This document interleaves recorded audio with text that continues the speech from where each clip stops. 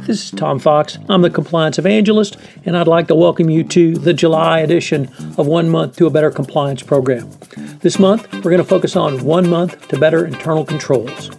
This month's sponsor is Workiva, and first, I'd like to have a word from our sponsor. Thanks, Tom. Workiva delivers a modern internal control solution that connects risk and internal control information across the enterprise. The Wdesk Cloud Platform is collaborative, powerful, and intuitive, and optimizes documentation, testing, approval, and reporting processes. The platform is proven to increase productivity and drive better decision-making and is used by more than 2,800 organizations worldwide for financial reporting and ICFR processes. To learn more, visit www.workiva.com. Over the next month, I'm going to explore several topics related to internal controls. We're going to take a look at what internal controls are and how they relate to a best practices compliance program. I'm going to help you understand how to design an internal controls regime for compliance, and then some of the specific internal controls for the functional disciplines within a corporate compliance program. We're going to take a look at the COSO 2013 framework around internal controls and explain how that integrates into your best practices compliance program. I think it'll be a fascinating month for you. We'll certainly explore the area of internal controls in depth. This podcast, 1 Month to a Better Compliance program, is a part of the Compliance Podcast Network. Day 20, Assessing Compliance Internal Controls under COSO. I conclude this section on COSO 2013 Internal Controls Framework by considering what COSO says about assessing compliance internal controls. COSO laid out the views of how to assess its effective internal controls in the illustrative guide. It noted that an effective system of internal controls provides reasonable assurance of achievement of the entity's objectives relating to operations, reporting, and compliance. Moreover, there are two overarching requirements that can be met through such a structured post. First, each of the 5 components are present and functioning. Second, are the 5 components operating together in an integrated approach. One of the most critical components of the COSO framework is that it sets internal control standards against those which you can audit to assess the strength of your compliance program. The illustrative guide suggests a 4-pronged approach in your assessment.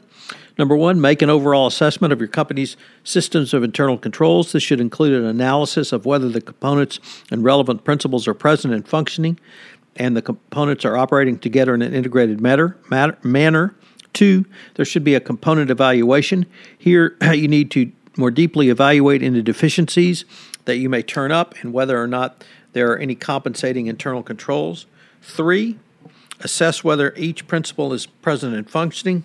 As the COSO 2013 framework does not prescribe specific controls that must be selected, developed, and deployed, your task here is to look at the main characteristics of each principle as further defined in the points of focus, then determine if the deficiency exists, and if so, what is the severity of the deficiency.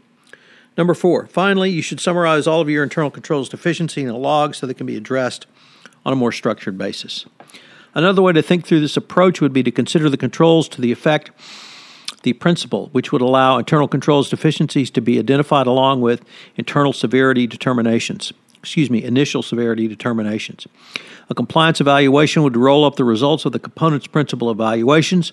This would allow a reevaluation of the severity of any deficiencies in the context of compensating controls.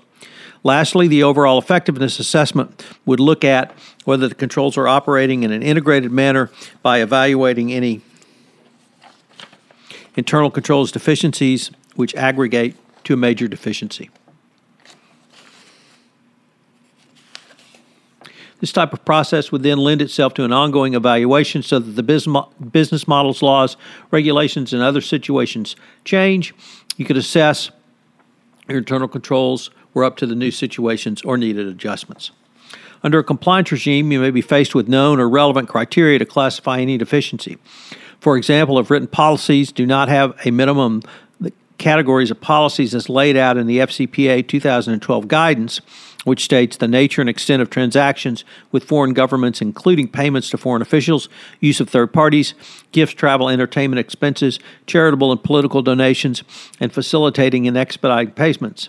Also formulated in the illustrative guide, such a finding would preclude management from concluding that the entity has met the requirements for an effective internal controls in accordance with the framework and indeed the FCPA. However, if there are no objective criteria to evaluate your company's compliance internal controls, what steps should you take?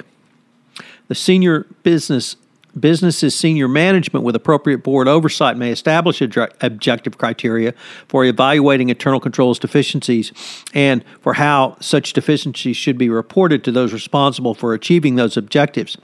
Together with the appropriate auditing boundaries set by established law, regulation, or standard, or through management exercising its judgment, you can make a full determination of whether each of the components and relevant principles is present, functioning, and the components are operating together, ultimately in concluding on the effectiveness of the entire system of internal controls.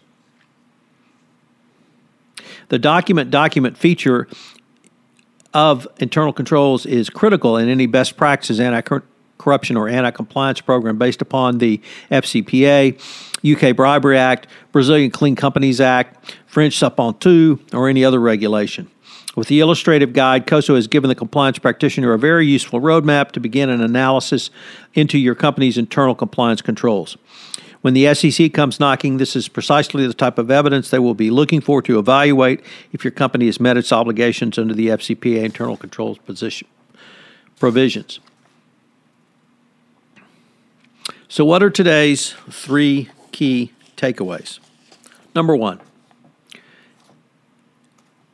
an effective system of internal controls provides reasonable assurance of achievement of an entity's objectives relating to operations, reporting, and compliance.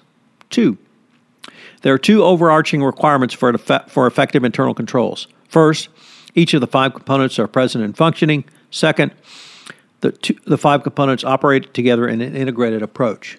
We're going to take a look at how this overarching requirement was not met as internal controls were present but not functioning on the final day of July when we take a look at the recently released Halliburton FCPA enforcement action.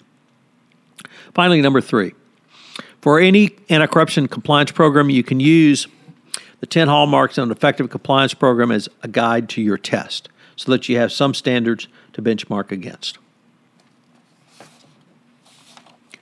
This is Tom Fox. I hope you have enjoyed Day 20, and I hope you'll join me tomorrow for Day 22 of 1 month to more effective internal controls.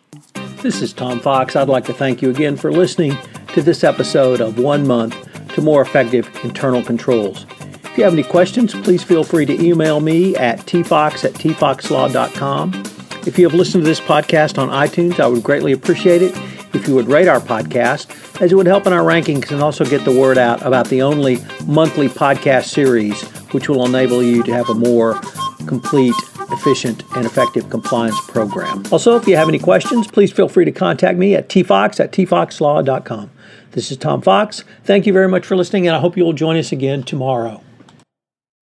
This podcast is a part of the C-Suite Radio Network. For more top business podcasts, visit c-suiteradio.com.